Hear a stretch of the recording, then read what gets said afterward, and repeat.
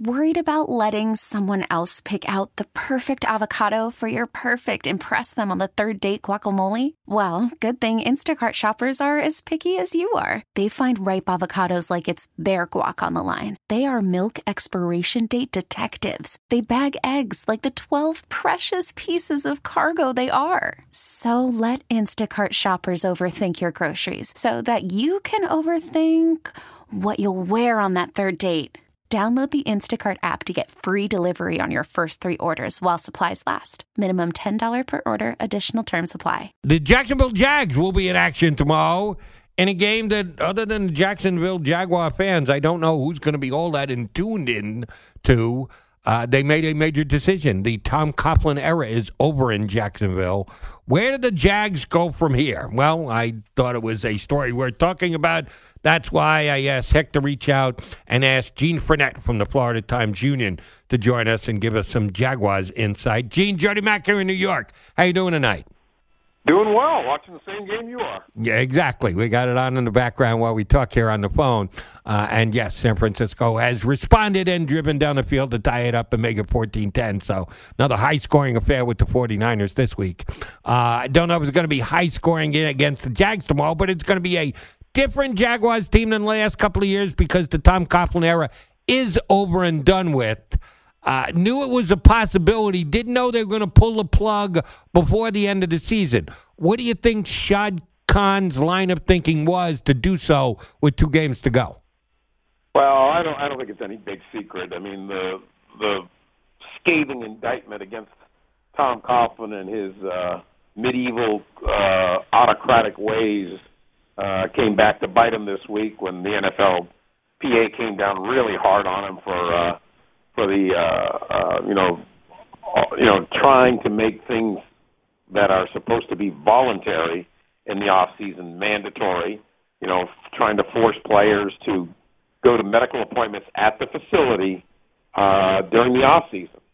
You can do that during the season, but the off season is the players' time, and if you start mandating things like that, you can't be surprised if it comes back to bite you, particularly in this day and age. 25 years ago, if this same thing had happened, I don't know if the NFLPA would have had the muscle to do what it did to Tom Coughlin this week.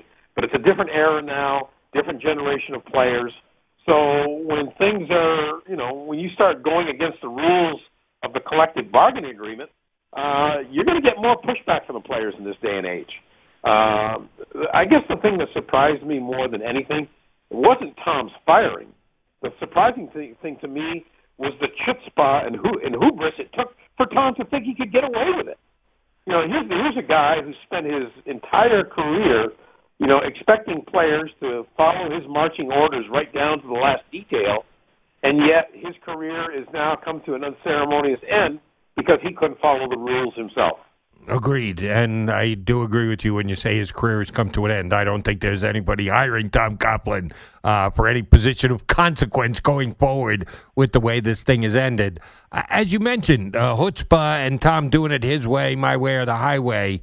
I'm assuming that he was told that this has to stop because I covered Tom Coughlin when he was in New York, and he was darn close to being let go as the head coach of the Giants before he ever won his first Super Bowl, let alone his second Super Bowl.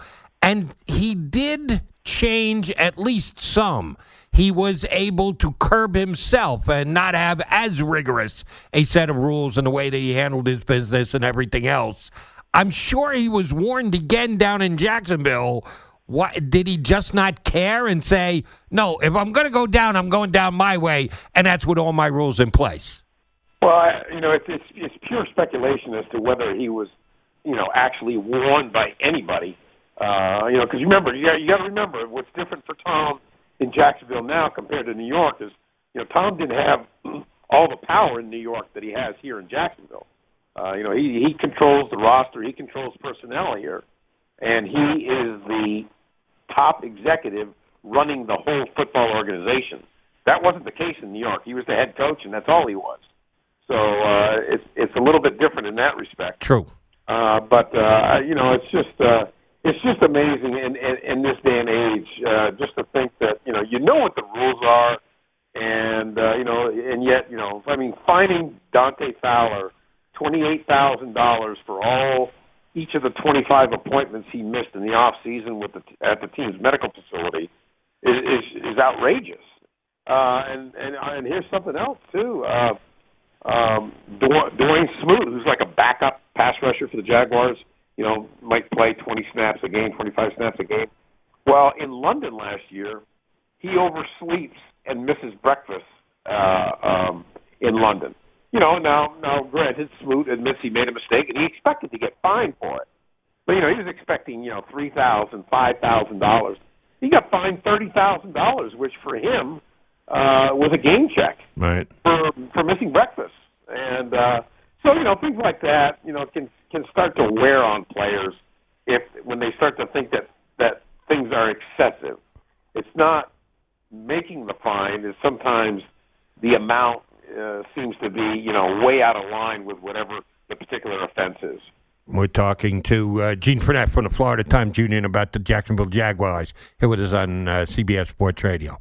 Doug Marrone is still the coach. He's probably dead coach walking, and he's got 2 games to go, and then the Jaguars will go in another direction because he was certainly handpicked by Tom Coughlin.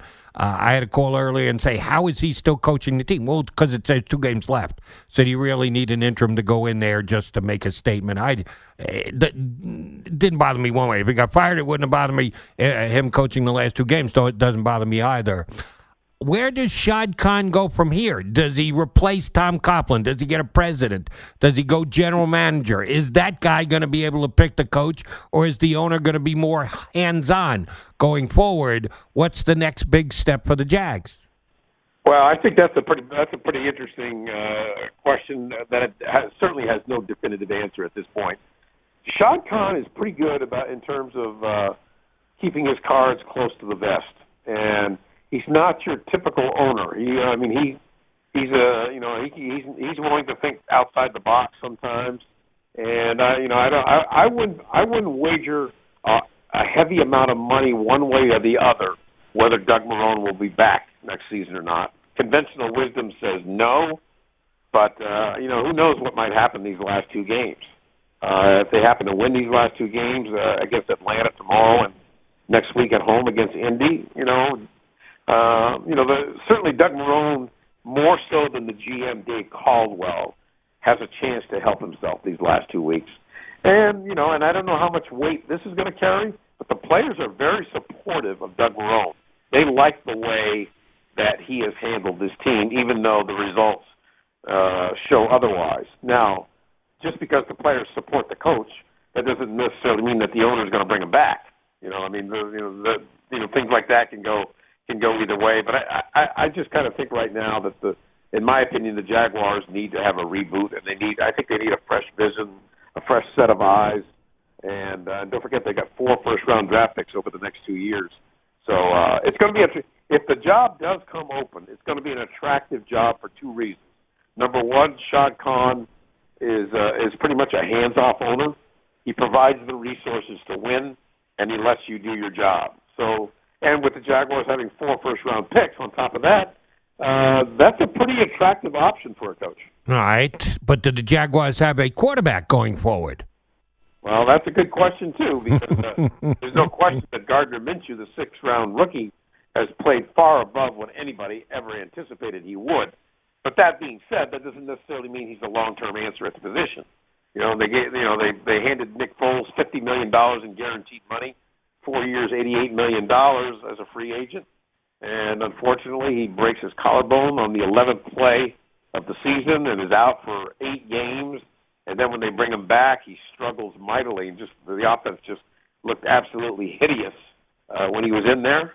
And, he just doesn't have the weapons here in Jacksonville that he had in Philadelphia. And it's just a different situation for Nick Foles here in Jacksonville than it was in Philadelphia. Right, but the new coach is going to want to be able to make that decision. There's no bigger decision for head coach than who his quarterback is. And if he's got an opinion on Minshew or an opinion on Foles, could like them both, could like neither, might like one over the other, and then it would be pretty easy.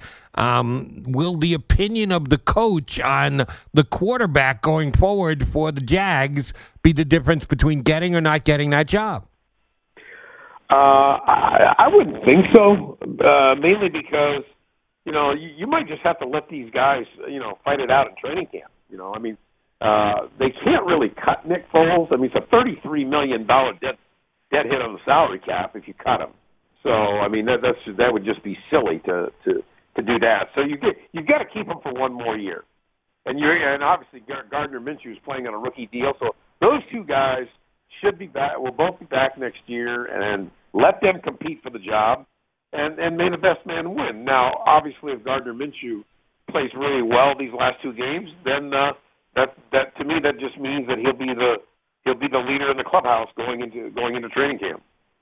You mentioned it's a good job for a head coach, and/or if they decide to bring in another president, you think the general manager's got a very little chance of keeping his job, but they could just go with the general manager, have the general manager report directly to the owner rather than a two-headed position there. Here's my issue with, despite the fact that you tell me Shad Khan's a good owner to work for, the franchise itself. If the Cowboys are America's team, the Jaguars are almost non-America's team. They're the first team to play in London. It's almost a home away from home for them. Going forward, they're going to play more international games, which could suggest more non-home games in northern Florida for the Jaguars. Is that going to potentially keep guys who Shad Khan might be willing to pay a lot of money to, but the guy says, well, there's not quite enough money around for me to want to take a job with that organization in the situation they're in right now. Am I overstating it, or is this an issue with them going out and getting a big-name replacement? Well, I suppose it's possible they could play one more international game, but I think if that happens, it's going to be as the visiting team. Now, I don't think they're going to be giving away another home game, and the reason I say that is because Shad Khan knows he has to play in London to help supplement his local revenue. The Jaguars make more than double their revenue to play every year in London. Okay, the Jaguars make a lot more money as the home team in London than any other NFL team makes because they commit to doing it every year. They got first in line, and the NFL has given them the benefits of that. Now, if you go and play a second home game in London, now you're really starting to aggravate and turn off your fan base. If you go and play a road game there, no big deal. But if you take away another regular season home game and go to London, I just don't see that happening anytime soon. Fair enough. The contract for next year hasn't been signed yet. I expect something will happen here imminently. They've waited a little bit later than usual this year to sign that deal, so it'll be interesting to see what happens. But there's going to be some PR issues for the Jaguars if they take a second home game and go to London with it. Agreed. All right, last question. Because they're going to have a question mark at the quarterback position going into next year, and their fan base is what it is. They don't sell out. That's why they got first in line to be the team in London. But they're trying to build that fan base up and keep it at least somewhat plentiful. Does a big-name coach draw in fans? Can they play at the very top of the market and try and get involved in a Lincoln Riley pull out of Oklahoma or talk to a Saban from Alabama? Is there enough Shad Khan money to go around for them to get a guy who you can actually make an argument for could put fannies in the seats in Jacksonville? Well, the names that you mentioned are certainly two names that I think would create a splash. Nick Saban, Lincoln Riley. You might throw Urban Meyer in there as well because of his connections to Florida. But in the coaching business, in my opinion, there's very few hires when it comes to an NFL coaching hire that, to me, that actually put fannies in the seat. True. Now, obviously, if you go get a Bill Belichick, that which is obviously a pie in the sky fantasy. That's a different story. But I just don't see a coaching hire unless it's somebody that's really unbelievable is going to really put a lot of fannies in the seats. Nothing puts fannies in the seats like winning. Winning does it, okay? And I don't care if it's Jacksonville or Buffalo or, I don't want to say L.A. because I think L.A. is a little bit much more of an apathetic market. But in a place like Jacksonville, if you win, you win 9, 10, 11 games a year for a sustained period of 4 or 5 years, you won't have any problems filling the stadium.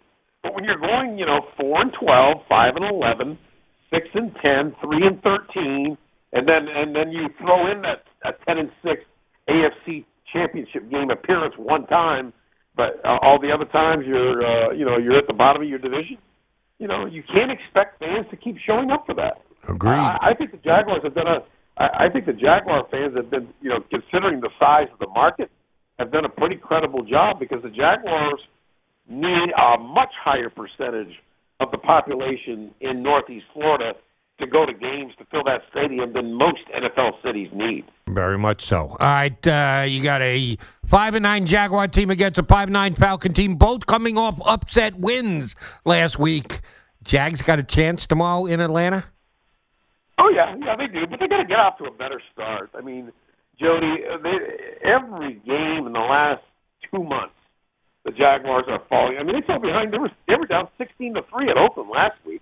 I mean, if the head referee hadn't stopped the clock with 2:05 to go and given the Jaguars an extra timeout, they probably would have lost that game. And then John Gruden, made things better for the Jaguars when he elected to throw on third down and not run the clock. But the point is that when you fall behind by double digits, home or away, but especially on the road, it's really tough to come back. The Jaguars were very, very fortunate last week to win that game. But give credit to the defense. They hung in there after falling behind by 13 points, and Gardner Minshew made some plays when it mattered. But it's going to be a tough game tomorrow. The Atlanta Falcons have some really, really exceptional skilled players. I mean, Julio Jones, Austin Hooper, Matt Ryan, even Devontae Freeman, the running back. The Jaguars, they got to get off to a good start. If they don't, I don't see them winning that game. Dean, good stuff. Appreciate you coming aboard. Have a happy holiday season.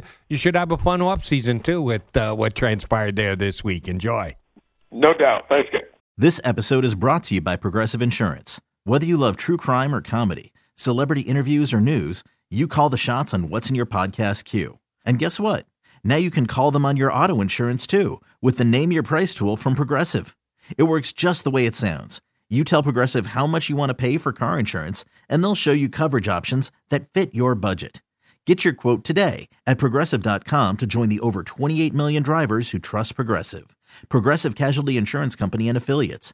Price and coverage match limited by state law.